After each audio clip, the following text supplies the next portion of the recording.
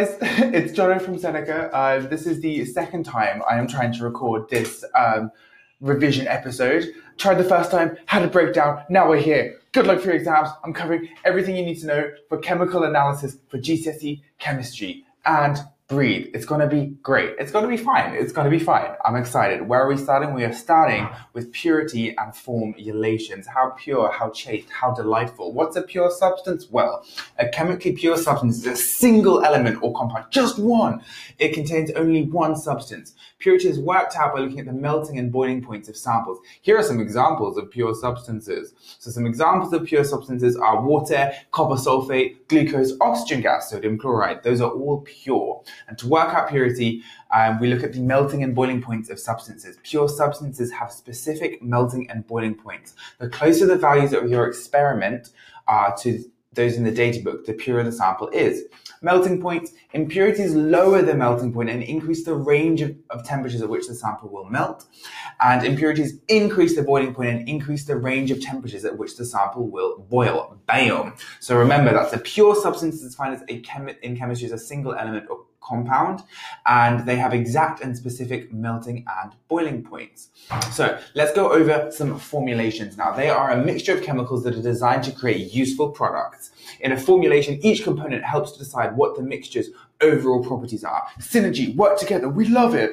Quantity of each component. To ensure that a formulation does what it is supposed to, each chemical component must be present in a precisely measured quantity. Examples, formulations are everywhere, left, right, up. There's maybe one behind me. I don't know. Examples include agents, fuels, metal alloys, fertilizers, and medicines. So remember, to summarize, formulations are mixtures of chemicals that are designed to create useful products. So some facts about formulations: every component affects the overall properties, and the quantity of components is precisely measured. That is precise, so precise, specific, amazing. So what do we call mixtures of chemical components that are designed to create useful products? That is a formulation. Remember that key definition. Now, do remember impurities? Impurities increase a sample's boiling point and increase the range of temperature at which a sample will boil. Okay, next we're going to talk about some cute chromatography. It's a process that separates mixtures into different components. There are two phases, honey. First of all, we come up with the substances that are picked up and they're carried by a mobile phase. That mobile phase is going to be a liquid or gas. Think about it. Solids can't move. So the mobile phase has got to be a liquid or gas. The mobile phase then moves through a stationary phase, which is a solid or a viscous liquid. Viscous means thick. That word also comes up in our organic chemistry, everything you need to know episode. So make sure you check that out. Who doesn't love a cute little plug? Separation of substances. Let's go. This depends on the distribution of a substance across the two phases. A substance moves far if it's attracted to the mobile phase. A substance doesn't move far if it's more attracted to the stationary phase. The laws of attraction. Strength of attraction. Different components can sometimes be equally attracted to a solvent. Therefore, the number of spots a mixture produces can vary depending on the solvent used. I love it. So, quick question. In chromatography, will a substance move further if it is more attracted to the mobile phase or the stationary phase? It's if it's more attracted to the mobile phase, okay? How many chromatography spots are produced by pure samples? This is a nice little exam question. Get you in the zone. Get ready for that exam, okay? So it will be just a single spot. And this is because the definition of a chemically pure substance is that it consists of only a single element or compound. This means that pure samples will only ever produce one chromatography spot, regardless of solvent identity. Can you believe it? Look at us bringing together everything that we've covered so far in one nice little exam question. Okay, let's review. How do impurities affect the melting point of a sample? Well, I'm glad you asked. It reduces that sharpness of the melting point, okay? So that is what impurities do. And do remember what formulations are. They are mixtures of chemical components that are designed to create useful products. Fantastic. Okay, and those two phases of chromatography, we've got the stationary phase, which can be a solid or a viscous liquid, and we have the mobile phase, which is a gas or a liquid. Okay, so we've talked a little bit about chromatography, but we're going to go even into more detail. Can you believe it? I'm excited. Are you excited? I'm so excited. Why am I excited? Because we're talking about paper chromatography. I love paper. I love chromatography. So this is going to be a riot. In paper chromatography, mixtures of soluble substances are separated. A solvent, mobile phase, is run through the mixture on paper containing the stationary phase. The substances will then move up the paper at different rates. The most soluble substances will move the furthest up the paper. So honey, what are our steps? 1, we dip that chromatography paper. We dip the bottom of the chromatography paper into the solvent. What next? Solvent movement. The solvent travels up the chromatography paper. It's moving on up. As the solvent moves, it picks up the substance being tested and carries the substances up the chromatography paper. Distance travel. The components that travel furthest are highly soluble, dissolve easily in the solvent. They are also minimally attracted to the chromatography paper. Okay, so in paper chromatography, the components that travel furthest are minimally attracted to the chromatography paper and are highly soluble in the solvent. Fantastic. Now, what is a chromatogram? So many new words, so many keywords. It's a lot to deal with. Chromatography produces chromatograms. So that's what we produce in chromatography. We use these to identify compounds and mixtures by calculating RF values.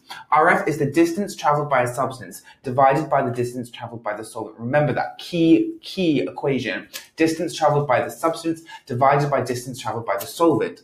And we can work this out for both reference substances and tested substances. So let's talk about solvents to begin with. RF values depend on the solvent. We can learn more about the identity of the components by testing any references and the unknown mixture in a range of solvents. So what are these reference substances I keep on barking on about? Well, a reference substance is a pure sample that's run alongside the unknown mixture to see if it's a component in the mixture. These substances provide valuable evidence, but not proof, okay? That was such an important point, I even thought my fam. Remember, reference substances provide evidence, but not proof, okay? So RF, let's reiterate, it's the distance traveled by the substance divided by the distance traveled by the solvent. Remember, it's the distance traveled, and make sure they're in the same units. So let's go over the steps of the paper chromatography practical. I bet you can't wait to do this. It's such a fun practical. The practical investigates the use of paper chromatography in separating mixtures. The process is as follows. 1, use a pencil to draw a horizontal line near the bottom of the chromatography paper. 2, on the start line, put samples of known food colorings A, B, C, and D alongside an unknown substance. We're going to call that substance X. Place the paper in a beaker containing a small volume of solvent. Wait for the solvent to travel up near the top of the paper. By comparing spots produced by X with these produced by A to D, it should be possible to identify the unknown substance. So great, so fun, so amazing.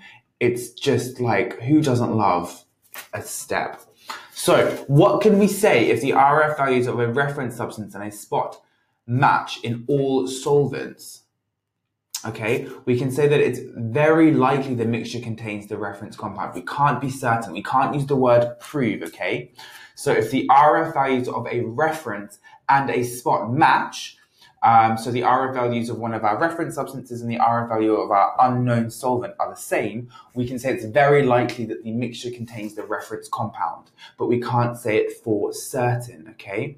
What is the mobile phase in paper chromatography? It is a solvent, remember? So a solvent is just something that dissolves something else. Okay, right. So that was a nice quick run through paper chromatography.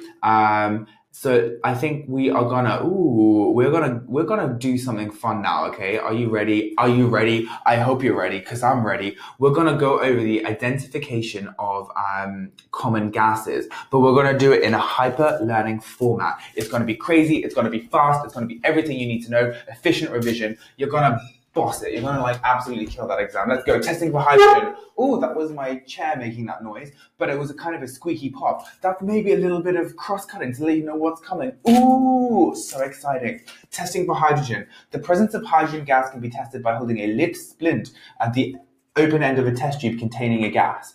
So lit. If the gas is hydrogen, a squeaky pop sound will be produced like a... It doesn't sound like that, but you get what I mean. Next, testing for oxygen. The presence of oxygen gas can be tested by inserting a glowing for the gods splint into a test tube containing a gas. And what happens if we do that? Well, if the gas is oxygen, the splint will relight. Like Tag said, relight my fire. Boom, featuring Lulu. It's a classic song. If you don't know it, look it up. So, how do we test for the presence of oxygen gas? We insert a glowing splint into a test tube containing a gas. You have to use the word glowing. It's not unlit, it's not lit, it's a glowing splint, okay? Next, we're going to talk about carbon dioxide. The presence of carbon dioxide gas can be tested by bubbling a gas through or shaking carbon dioxide with an aqueous solution of calcium hydroxide. Now, calcium hydroxide is also called lime water, okay? Let's consolidate some of the stuff we've covered. The presence of oxygen can be tested by inserting a glowing splint into a test tube containing a gas. If the gas is oxygen, the splint will relight. Love that, okay? And let's finish off talking about carbon dioxide. So we bubble a gas or we shake a gas with lime water, and if carbon dioxide is present, the solution will turn cloudy. It will go from clear to cloudy. Okay, how do we test for chlorine? Well, the presence of chlorine gas can be tested by inserting a damp litmus paper into a test tube containing a gas. Damp litmus paper sounds disgusting. So, to test for chlorine, what do we do to test for chlorine? Well, I am glad you asked. So we take our damp litmus paper, and if the gas is chlorine, it will bleach and change color from red to white. So the damp litmus paper will go from red to white if the gas is chlorine. So that is how we test for chlorine. So fun. So we've gone over some really important gas tests, but let's do some questions to consolidate what we've covered. Are you excited? I'm so excited. Which of these gases is tested for by placing a glowing splint inside a test tube? Oxygen, hydrogen, carbon dioxide, or chlorine? You know this. I know you know it. It is oxygen. It is oxygen. And it's going to be hydrogen because the question said a glowing or lit splint. So that glowing splint tests for oxygen and it will relight. And that lit splint will test for hydrogen and we'll get a squeaky pop, squeaky pop. So that was some identification of common gases. Now, that was quick fire. That was fun. I'm still a little bit shaky from it because that's how much fun it was. But I want to keep going. I'm going to keep going. We're going to do some flame test hyper learning now. It's going to be wild. What a flame test I hear you ask? Well, let me tell you. Let me break it down for you step by step. So flame tests are used to identify metal ions. Metal ions can be identified as they will burn with a characteristic color. All the colors of the rainbow, honey. Let's go. So lithium will burn with a crimson flame. Crimson, it's like a deep, beautiful pink. It's stunning. Potassium K+ burns with a lilac flame. It's my mom's favorite color. We love a bit of lilac. So what color was lithium again? Do you remember? It is crimson. Make sure you use the word crimson. Even if you don't know what crimson looks like, just make sure you write crimson. Don't write deep red. Don't write pink. It's crimson. Calcium Ca2+ that burns with an orange-red flame. Orange-red. Do you remember what color potassium burns with? Shout it out to me. It's lilac. You know it's lilac. Copper burns with a green flame and sodium burns with a yellow flame. So which metal ion burnt with an orange-red flame? Can you remember? It is calcium, Ca2+. Burn, baby, burn. So which ions burn with a crimson flame? Honey, that is lithium. Potassium burns with a lilac flame. And with a green flame, that is copper. So copper ions burn with a green flame. Sodium ions burn with a yellow flame. And orange-red flame is calcium. Okay? So let's go over the flame test practical now, because we all know we love practical chemistry. We can use flame test to identify metal ions in a single ionic compound. What are our steps? Step 1. Start the experiment by cleaning a nichrome wire loop by submerging it in dilute hydrochloric acid. Oh, it's so dramatic. I love it. Step 2, the wire loop is then dipped into the sample to be tested to dip. Then step 3, the wire loop is held in a blue flame. It's a blue flame, not a yellow flame. We want complete combustion up in here. We held that wire loop in the blue flame and the color is recorded. Let's go over those 3 steps again. Step 1, we get a nichrome wire loop and we clean it by submerging it in dilute hydrochloric acid. The wire loop is then dipped into the sample to be tested. The wire loop is then held in the blue flame of a Bunsen burner and the color is recorded. So why do we submerge that loop in hydrochloric acid? it removes impurities that could affect the flame color.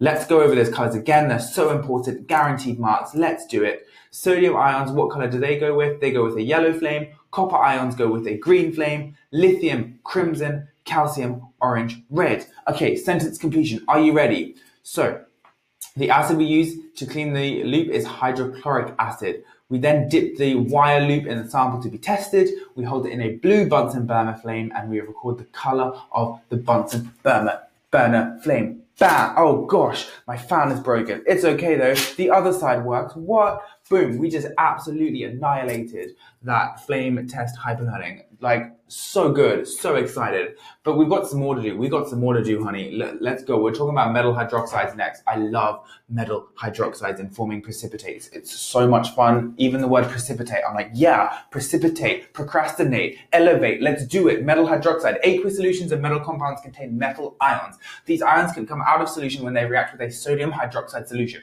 That's sodium hydroxide, NaOH. This produces insoluble salts. They don't dissolve in water, and we call those precipitates. Aluminium ions, A3+, they form a white precipitate, aluminum hydroxide.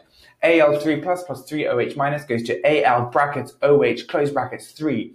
Unlike the other two white precipitates, which we're going to be covering a little bit later, aluminium hydroxide dissolves in excess NaOH to give a colorless solution. So basically, if we chuck loads of sodium hydroxide into the solution, that white precipitate will dissolve. Calcium hydroxide, also a white precipitate, Ca2 plus 2OH minus goes to Ca open brackets OH close brackets small little 2. If we're doing state symbols, remember those ions, the Ca2 plus and OH minus, are going to be aqueous, but that precipitate is going to be solid. You need to include that S. Next, we're doing magnesium hydroxide, the third and final white precipitate. Magnesium Mg2 plus 2OH minus goes to Mg open brackets OH close brackets 2. Fantastic. So, next, let's fill in some gaps to consolidate our learning. Aqueous solutions of metal compounds contain metal ions. These ions can come out of solution when reacted with sodium hydroxide solution, and this produces insoluble solids called precipitates, okay? Love that. Okay, we've got some more to do. We've got some more colors coming. Honey, it's going to be a ride. I'm excited. Are you excited? Let's go. We're going to start with copper 2 hydroxide. The 2 tells us the oxidation state of the copper. So that means the copper has a 2 oxidation state. Copper ions Cu2 plus form the blue precipitate copper brackets 2 hydroxide. Cu2 plus 2H minus goes to CuOH2, and that OH is in brackets. Iron 3 hydroxide forms a brown precipitate, and iron 2 hydroxide forms a green precipitate. Remember those colors, okay? That is what we need. So what were those colors again? Let's go through them so they stick. Copper 2 hydroxide is blue, iron 2 hydroxide is green, and iron 3 hydroxide is brown, okay? So those are the hydroxides you need to remember. We've gone over some beautiful, cute little precipitates, and I love it. It's great. But do you think we're done? Oh no, we got some more to do. We need to know carbonates, halides, and sulfates. Oh my God, the exam board is not being kind to you. So much to learn, but we're going to make this fun. We're going to go through it. You're going to feel great about it. You're going to listen to it before your exam, maybe on the bus, and you're going to go in and boss it. So let's go. How do we test for carbonates? Carbonates are compounds that contain CO3 2 minus ions. Carbonates react with dilute acids to form a salt, carbon dioxide, and water. So it's going to effervesce. It's going to bubble and give gas. Let's go through an example. Calcium carbonate plus hydrochloric acid goes to calcium chloride plus carbon dioxide plus water. As carbon dioxide is produced, we can use the standard carbon dioxide test to work out if an unknown substance is a carbonate. Do we remember that test? It is the lime water test. Bubble that gas through lime water and it's going to go from clear to cloudy. So great. So when we react a carbonate with a dilute acid, we produce 3 products. That's 1, 2, 3 products. And what are they? Water, a salt, and carbon dioxide, CO2. So how can we confirm that carbonates produce carbon dioxide? We can use the lime water test. We bubble the gas through lime water, and if it goes cloudy, we have produced CO2. Amazing, fantastic, stunning, groundbreaking, revolutionary. What about halides? Well, halide ions are negatively charged, so they are anions. A negatively charged ion is an anion. And there are 2 steps to halide testing. 1, don't pick up the phone, just kidding. 1, add dilute nitric acid to an unknown solution. This gets rid of those carbonate ions. because carbonate ions could disrupt the test by forming a precipitate with the silver ions added in step 2. So what do we do in step 2? Well, unsurprisingly, we add silver nitrate. So silver nitrate can help us detect the halide ions because if they're present, they will form a precipitate with the silver ions. And there's 3 we need to go over. First one is silver. If there is, of course there's silver ions. Haha. The first one is chloride. If there are chloride ions present, we form silver chloride, which is AgCl and it's white. If bromine ions are present, bromide ions are present, we form silver bromide, which is AgBr. If iodide ions are present, we form silver iodide, AgI, which is pale yellow. I'm going to go through those again very quickly. So AgCl is with chloride ions and is white. AgBr is with bromide ions and is a cream color. AgI is a yellow color. So that's silver iodide is yellow. I always think of it, if we start with chlorine, we're then going down the halogens and the color's getting like kind of darker and darker. It starts at white, it goes cream, and then it goes yellow. And that's going down the periodic table, down group 7. That's how I remember it. Maybe it's helpful, maybe it's not. If it's not helpful, make a cute little flashcard and just remember that AgCl, white, AgBr, cream, AgI, pale yellow, okay? And what are the 2 steps? Firstly, we add dilute nitric acid to get rid of carbonate ions, and then we add silver nitrate. So we're going to test for sulfates next. And this is our final thing to go over. Are you excited? I'm so excited. I'm so ready. I'm pumped. To test for a sulfate is SO4 2- ions. We add dilute hydrochloric acid. Why do we do this? It removes carbonate ions. Goodbye, carbonate ions, because these could disrupt the test results by forming a precipitate with the barium ions added in step 2. Again, I've already alluded to what we're going to be doing next. We're going to be adding barium chloride. So we add barium chloride to the solution, and if sulfates are present, the white precipitate barium sulfate will form. So Ba2 plus SO4 2- goes to BaSO4. Amazing. Okay, so that was a lot of information, a lot to take in. I hope it was useful. Let's just have a few questions to finish. So what ions do carbonate contain? It's CO3 2-, one of those key ions you need to know. How many steps are there in halide testing? It is 2 steps in halide testing. First, we add dilute nitric acid to get rid of carbonate ions, and then we add silver nitrate. Do you remember why we need to get rid of those carbonate ions? It's because they could react with the silver that is added in step 2. So we've got to get rid of them, okay? So those are the steps involved in testing for a halide. It's quite similar for a sulfate, but with a sulfate, we add dilute hydrochloric acid, and then we add barium chloride. Stunning, absolutely stunning. So great. So that brings us to the end of this episode. I hope it was useful. We've run through a lot. Hope it wasn't enough. I hope it was enough detail, and I hope it was still engaging enough. Best of luck with all of your studies. If you have exams coming up, best of luck, and even more like reason to be done. Summer is just around the corner, so close. Best of luck. Thank you so much for joining, and I will catch you on the next episode. I've been Jono from Seneca. Thank you. Bye. If this episode has got you in the mood for more revision, or you just realised how close your exams are, then just head over to senecalearning.com, where you can revise all of your GCSE subjects absolutely free. If you're on Apple Podcasts or Anchor, you'll find the link in the bio. If not, just type in senecalearning.com and you'll find us. And while you're at it, if you could rate us 5 stars and subscribe or follow all of our revised podcasts that cover every subject you need, then that will help other people find our podcasts.